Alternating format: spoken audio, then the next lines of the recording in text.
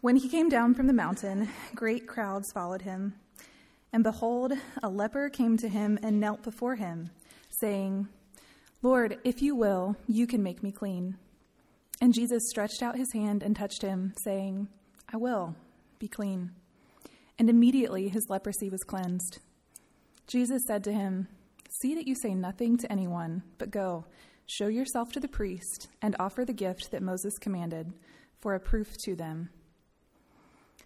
When he had entered Capernaum, a centurion came forward to him, appealing to him, "Lord, my servant is lying paralyzed at home, suffering terribly." And he said to him, "I will come and heal him." But the centurion replied, "Lord, I am not worthy to have you come under my roof, but only say the word, and my servant will be healed. For I too am a man under authority, with soldiers under me.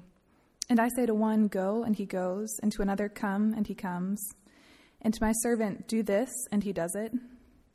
When Jesus heard this, he marveled and said to those who followed him, "Truly, I tell you, with no one in Israel have I found such faith. I tell you, many will come from east and west and recline at the table with Abraham, Isaac, and Jacob in the kingdom of heaven, while the sons of the kingdom will be thrown into outer darkness. In that place there will be weeping and gnashing of teeth." And to the centurion Jesus said, "Go, let it be done for you as you have believed." And the servant was healed at that very moment. And when Jesus entered Peter's house, he saw his mother-in-law lying sick with a fever. He touched her hands, and the fever left her, and she rose and began to serve him. That evening they brought to him many who were oppressed by demons, and he cast out the spirits with a word and healed all who were sick. This was to fulfill what was spoken by the prophet Isaiah. He took our illnesses and bore our diseases. This is the word of the Lord. It is absolutely true and given to us in love. Good morning. We're currently in our sermon series called The Friends of Jesus, where we look at Jesus' different interactions with people throughout the Gospels and that are instructive for our everyday life as we seek as a community to become more like him and transformed by the Spirit in our union with him.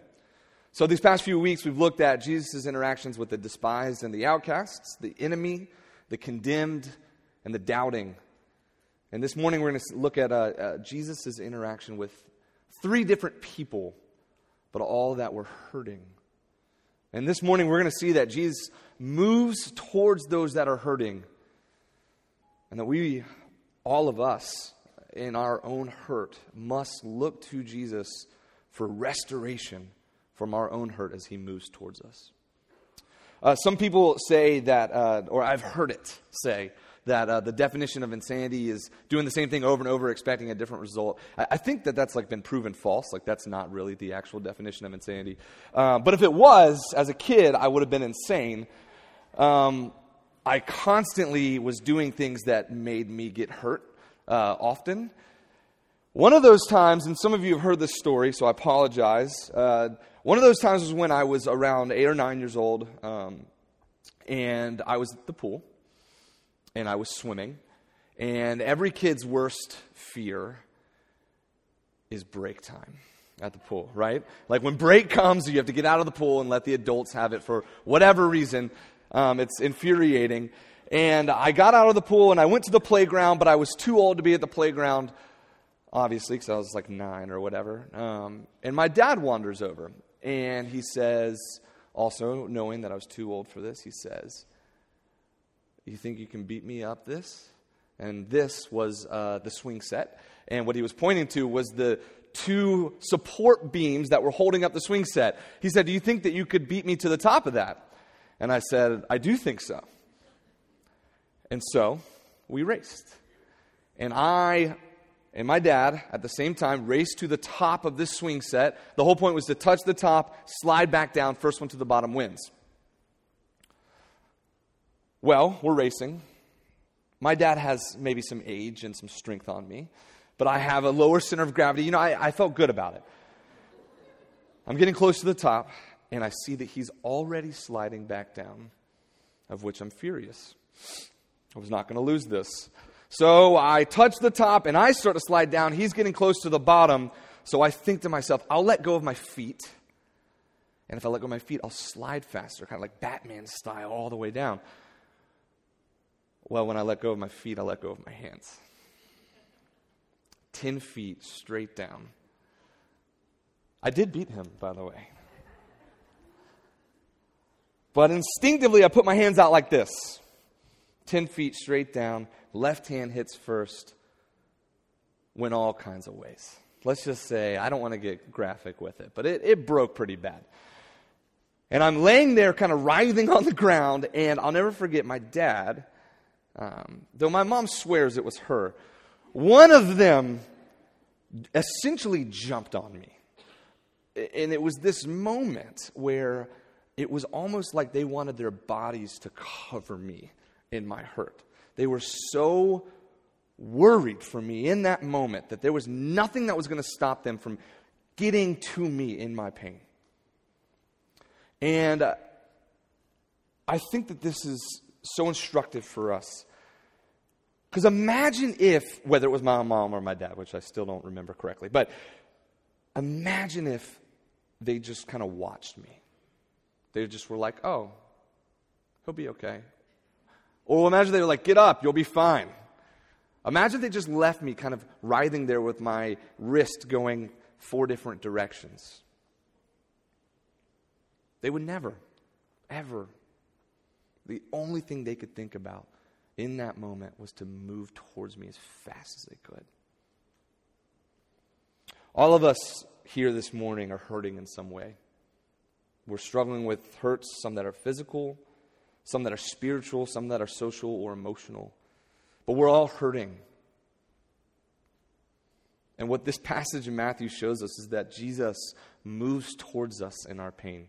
He's moving towards us and wants to heal us, and he wants to restore us. And in the same way that they moved toward me in my pain and hurt so that they could take me to the hospital so that my arm could be healed and restored, so too does Jesus move towards us in the same way. And we know this because the hurt and the pain and the brokenness that we feel is not the way that it's supposed to be. It's a part of the fall. It's a result of sin. And through the death and resurrection of Jesus Christ, the sting of that sin is beginning to be defeated. Jesus wants to and will restore all of this place the way it was always meant to be. And that goes for our hurt and pain as well. He moves towards us in it because that's who he is and what he's done for us and who he will always be. And we need that healing from our physical pain, our spiritual pain, and our social and emotional pain. But the healing that Jesus promises does not just heal our symptoms. He heals us as whole people. He heals and restores us to who we are always meant to be before the mark of sin. You see, our pain, our hurt is never too big for him. And we see in this passage that in each interaction with Jesus, that the hurt that each of them were feeling was not too big for him either. Each of these 3 interactions are going to kind of serve as a guide for us as we look at the different ways that Jesus moves towards us in our hurt. So our thesis today is that he does. He moves towards our hurt in an act of healing restoration. So we're going to see 3 different spheres in which this restoration plays out. First, we must look to Jesus for restoration from our spiritual hurt. Second, we must look to him for our restoration from our physical hurt. And third, we must look to him for restoration from our spiritual hurt.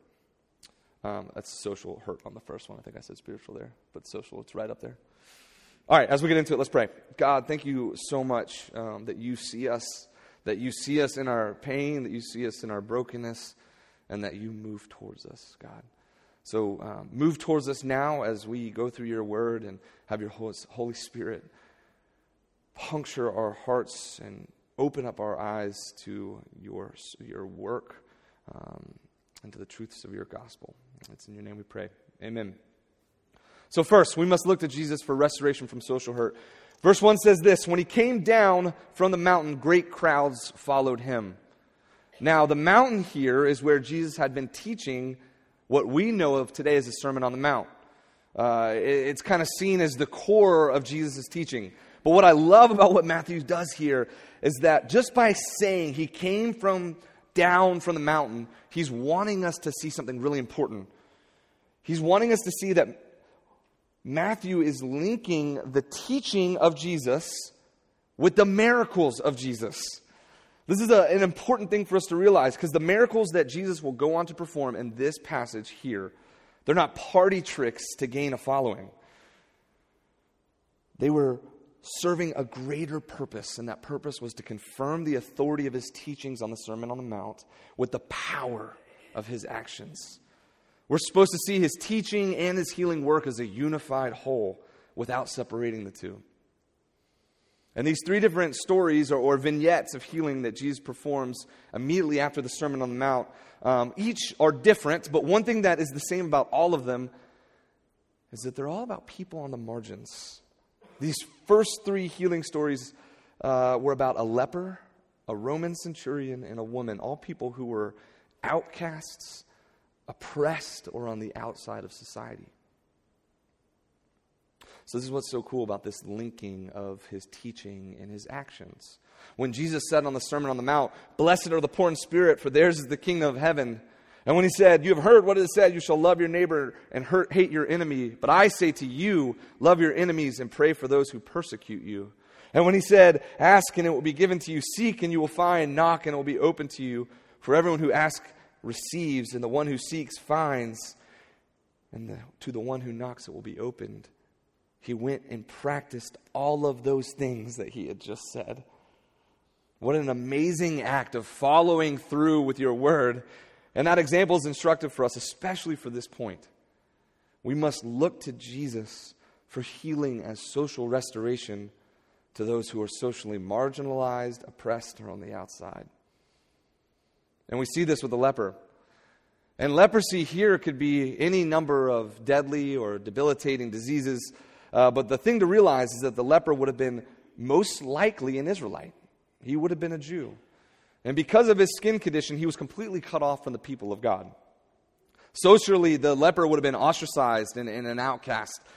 All the benefits that came from being God's people, he would have been cast out of. Jewish custom even stated that to touch a leper would have made someone ceremonially unclean.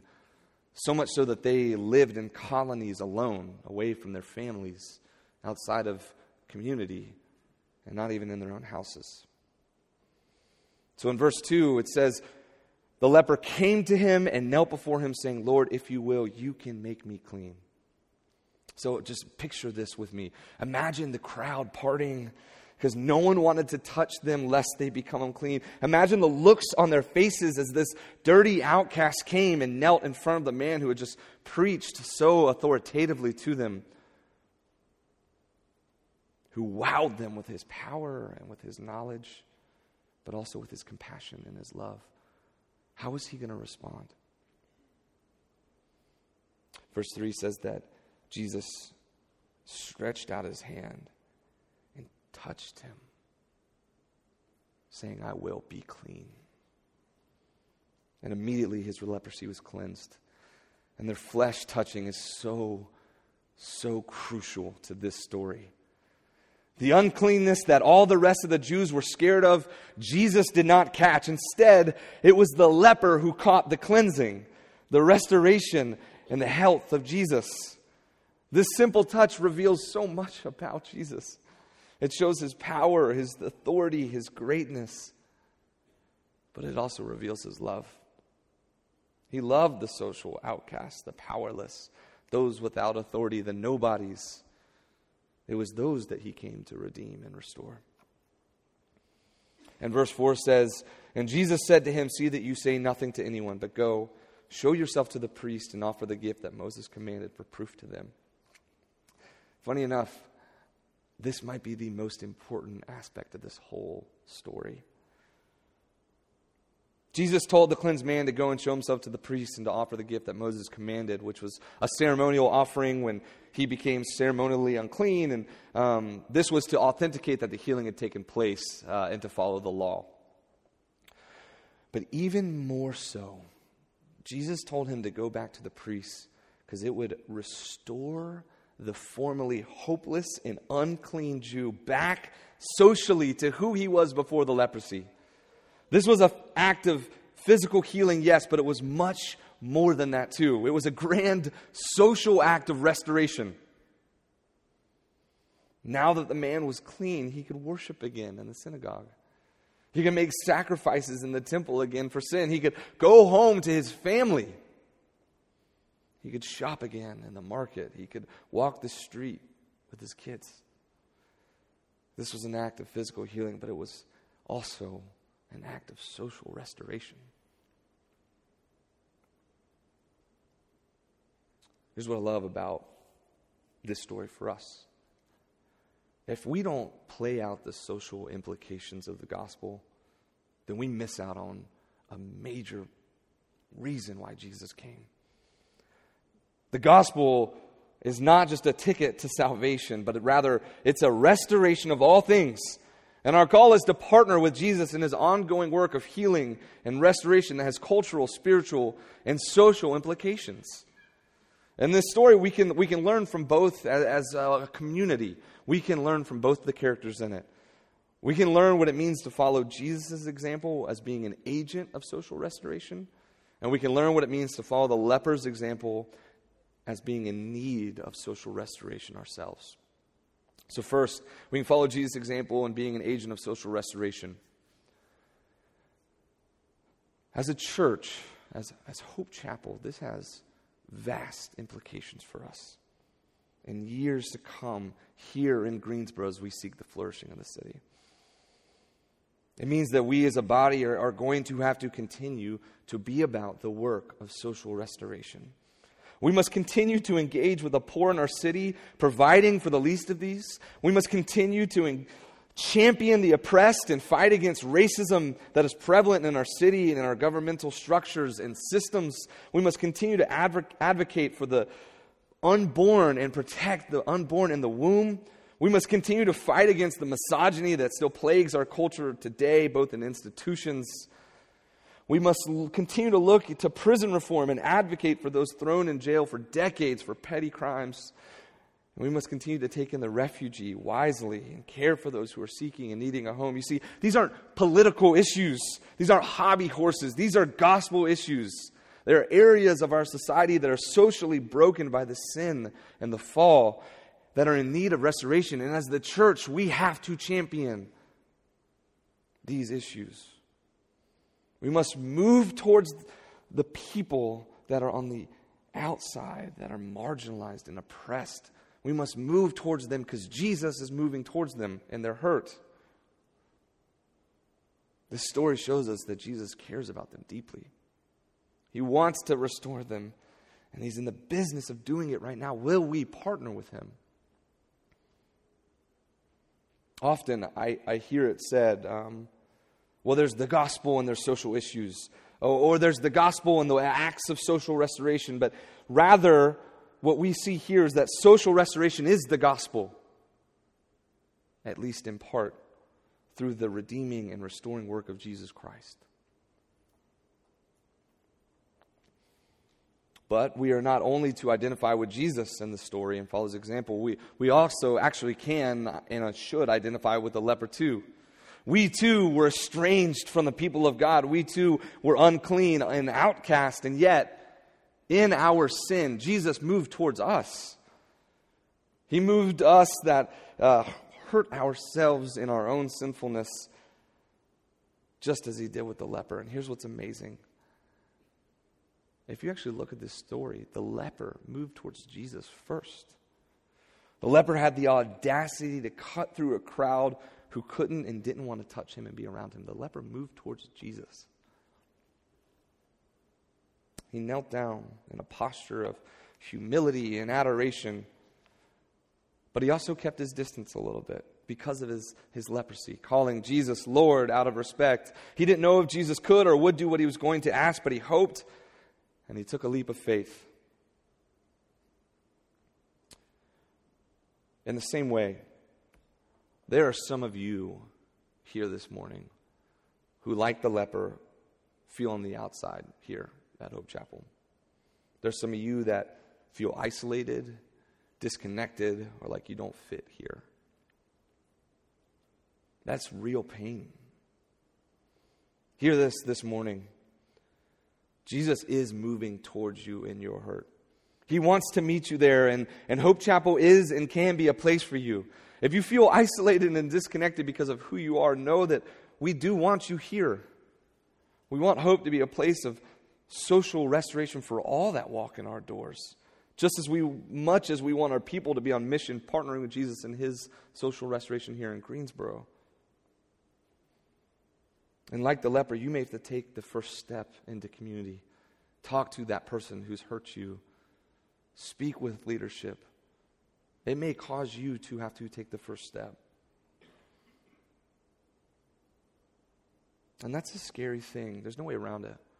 And it will call you to something, but it's worth it. All of us at times are lonely and isolated and feel like we don't fit.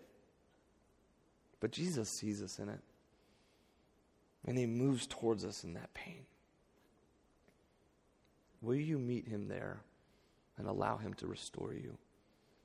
We move towards Jesus despite our hurt because he moved toward us first despite our sin. We move towards Jesus despite our hurt because he first moved towards us despite our sin. And that brings us to our second point. So we've seen that Jesus moved towards us in our hurt, so we must look to him for social restoration. Now we're going to see that we must look to him for restoration from our physical hurt and pain. So physical restoration. Our second vignette shows Jesus healing a Roman centurion. It says in verse 5, when he had entered Capernaum, a centurion came forward to him, appealing to him, saying, Lord, my servant is lying paralyzed at home, suffering terribly. And he said to him, I will come and heal him. The first thing we should talk about is just exactly what it meant that Jesus healed a Roman centurion's servant. The Romans were occupying Jerusalem at this time, and this centurion would have often taken part in what all that occupation entailed, whether it was force, brutality, violence. And even more, the centurions were the backbone of the Roman Empire. They were the most talented of all soldiers, and their word was law under Roman rule. So if a soldier under a centurion disobeyed an order, he wasn't disobeying the centurion, he was disobeying the emperor of Rome itself. Their authority was directly tied to the very top of the command chain, not just of the army, but of the entire empire. And this is very important, and we'll come back to it later. But something else about the centurions is that they couldn't marry while they were serving their 20 years of service. So this guy didn't have a wife or children. They weren't allowed to have a family. So this servant to the centurion was probably the closest thing to a family that he had. And the word that is used in Greek is typically used for child or servant or beloved, or child or son or daughter or beloved servant, rather than the normal doulos, which was used for servant or slave. He was implying that this servant was his family. And the pain that his servant was feeling from his paralysis, the centurion was feeling himself. That's how close they were. It's interesting. When he tells Jesus about his pain, his servant's pain, he doesn't ask him to heal him. He just kind of tells him the situation. And in the Greek, Jesus recognizes this, that he doesn't really ask him. So when Jesus says, I will come heal him, it's more of a question. It's kind of like, I'll come heal him? Like, is that what you're asking me? And the centurion responds like this. He says, Lord, I am not worthy to have you come under my roof. But only say the word and my servant will be healed. For I too am a man under authority with soldiers under me. And I say to one, go, and he goes, and to another, come, and he comes, and to my servant, do this, and he does it. See, the centurion grasps something about Jesus' authority that few others had. He was essentially saying, and what I said earlier about his authority, he was saying, my word is authoritative. Even authoritative with the full power of the emperor behind me. I know what authority looks like. But you, Jesus, your word, just your word, is authoritative with the full power of God behind it. I am a Lord and you are a Lord, the centurion says. I command and my soldiers obey, but you command and creation obeys. The centurion understood the connection between the authority of Jesus' word and the authority of his power. With the leper, it was important that he was touched, symbolically and spiritually, becoming cleansed by the clean one through the literal touch of flesh. But with the centurion who knows true authority and what it looks like, knows Jesus just needs to say the word, and his beloved servant, his family, would be healed. Jesus responds like this. He marveled and said to those who followed him, "Truly I tell you, with no one in Israel have I found such faith. I tell you, many will come from the east and will come from the west and recline at the table with Abraham, Isaac, and Jacob in the kingdom of heaven, while the sons of the kingdom will be thrown into outer darkness. In that place there will be weeping and gnashing of teeth." And the centurion, Jesus said, "Go, let it be done for you as you have believed." And the servant was healed at that very moment. This response, Jesus marveling at his faith, and goes on to say that he's never seen anyone with such faith, is so fascinating, because he even cites Abraham and Isaac and Jacob. Jesus in his divinity knew those fathers of the faith intimately. He had seen their great faith. He knew even David as a man after God's own heart. He knew even Noah and the faith that he would be saved from the waters. And Jesus is saying that this centurion had more faith than even all of them. What he's doing here is he's speaking extravagantly. He's using hyperbole on purpose to show us and his followers the type of faith that can be had in following Jesus Christ. He marveled because it's good to marvel at beautiful things. Dan Doriani puts it this way: Jesus knew how to keep marveling at wonderful things. A wonderful thing remains wonderful even if we experience it 1,000 times. Strong faith, Jesus said, is a marvelous thing. And every single time someone is physically restored from their brokenness and their pain, it is a marvelous thing. It is a wonderful thing that we can celebrate, even if it happens 1,000 times. Many of you this morning, like this servant, are hurting physically. Some of you are struggling with or have struggled with cancer. Some of you have debilitating diseases that you've been dealing with for years. Some of you have broken bones. Some of you are anxious and depressed emotionally. That's causing a physical reaction in you. Many of us this morning struggle to have a faith, an unswerving faith that Jesus wants to heal you, that he is moving towards us. But the healing that we can find in Jesus Christ is a physical restoration. I don't know why Jesus chooses to heal some and not others. I don't know why, other than the brokenness of this world, that some of you are in physical pain so bad this morning that you can't get out of bed. I know it's hard to wonder if Jesus will ever help you to speak the word of healing over you. And I wonder if the centurion had to wonder if Jesus would do that for him too. But the centurion came to him, bringing only his need, asking for mercy, and Jesus heard him. His trust and plea is our hope today. And on this topic of which I feel woefully inadequate to talk about, in a very helpful email this week, Wendy Morrow said this about Jesus and healing. She said, "I personally have the mindset it's always a yes for healing until God says no. And he is in charge of the no, and we just don't really know why. At that point, it really is a matter of trusting the mercy like we do with his timing and his gifts. We don't always get what we want, though, when we want it, if at all. The one thing we can hope in and through our physical hurt and pain is that Jesus is moving towards us in it. And part of his movement could be restoration. And that is our hope and that is our plea every day. Luke tells this story and adds a few details in his gospel account about it. He says that the centurion was a good man. He had Jewish friends that advocated for him, that interceded with Jesus on his behalf, telling him about his worthiness, that he even helped build a synagogue for the Jews, which is still standing today, 2,000 years later in Capernaum. But Matthew chose not to reveal any of those things for us at all. I think Matthew wants us to see this centurion for who he is. A man, a leader, an authoritative, talented presence in an occupying and brutal army in a place of power and position, who was also a man that was in deep need of help and grace. He comes to Jesus with not his works, not his good deeds, not his authority, his past, nothing but his need. He comes to Jesus laid bare, a sinful and broken man, pleading for someone he loved. I think Matthew wants to remind us that God gives his grace freely, whenever he wills it, and sometimes to the last person we expect or at the last second that we would expect.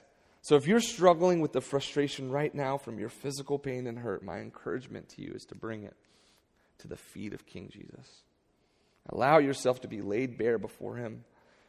There is no promise of healing in this today, right now, but there is promise of healing in the kingdom of God. That one day in God's kingdom, when Jesus returns, every tear will be wiped away, every pain will be gone, every hurt will be paid for through the death and resurrection of Jesus Christ. So we can hope and plead for healing now with the full assurance that it can come today and it will come one day. All of us who have faith in Jesus Christ can expect substantial healing in this life, whether it's right now or in the future. Cling to that hope. That brings us to our final point. So we've seen that Jesus moves towards us in our hurt. Therefore, we must look to him for restoration in our social hurt and our physical hurt. And now we're going to see that we must look to him for restoration in our spiritual hurt. So we come to our final vignette and story. Verse 14 says this: Jesus entered Peter's house. He saw his mother-in-law lying sick with a fever and touched her hand. And the fever left her, and she rose and began to serve him. Now, if you just read this on the surface, it could seem like Jesus healed her so she could serve him, right? So does Jesus heal so that out of obligation, so now that we serve him? Jesus didn't heal Peter's mother-in-law so that she could make him dinner. He healed her out of compassion and deep love for her. Matthew goes on in verse 16 and says, that evening they brought to him many who were oppressed by demons, and he cast out the spirit with a word and healed all who were sick. This was to fulfill what was spoken by the prophet Isaiah. He took our illnesses and bore our diseases. Matthew is doing something so important here. He is linking the physical healing of Jesus with the spiritual healing as well. He quotes the servant song from Isaiah 53, saying that Jesus came to take our illnesses and bear our grief on his back. He does this right after he heals Peter's mother-in-law and he drives out demons. And he does this to show us that our healing, whether it's social, whether it's physical, whether it's emotional, it is all deeply spiritual. There are some of you here this morning that are deeply hurting spiritually. You've had a leader in a church hurt you. You've had a friend or mentor or even family member who on a spiritual level has abused you or hurt you. There may not be any deeper hurt than spiritual hurt. And what Matthew is saying is that we have a God who became man. And we have a Savior in Jesus Christ who not just wants to move towards us in our physical or social pain, but even in our spiritual pain. So much so that he went to the cross willingly. And he was bruised and battered, and he became an outcast for us. But even more, he took on our spiritual pain that came from our own sinfulness. He took that on himself. Isaiah 53 said that he bore it for us so that we could be saved. So if you're here this morning and you are feeling that spiritual hurt, know that Jesus isn't just moving towards you, though he is. He experienced that spiritual hurt on your behalf as well.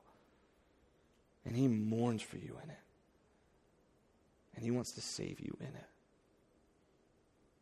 He wants to restore that broken piece of you for His glory, and so that you can go out on mission for other people that are spiritually hurting and broken, and partner with Him in their restoration as well. You see, as God's people, we can be a people on mission for spiritual restoration ourselves. It's part of our calling. That is part of our calling here at Hope Chapel as well.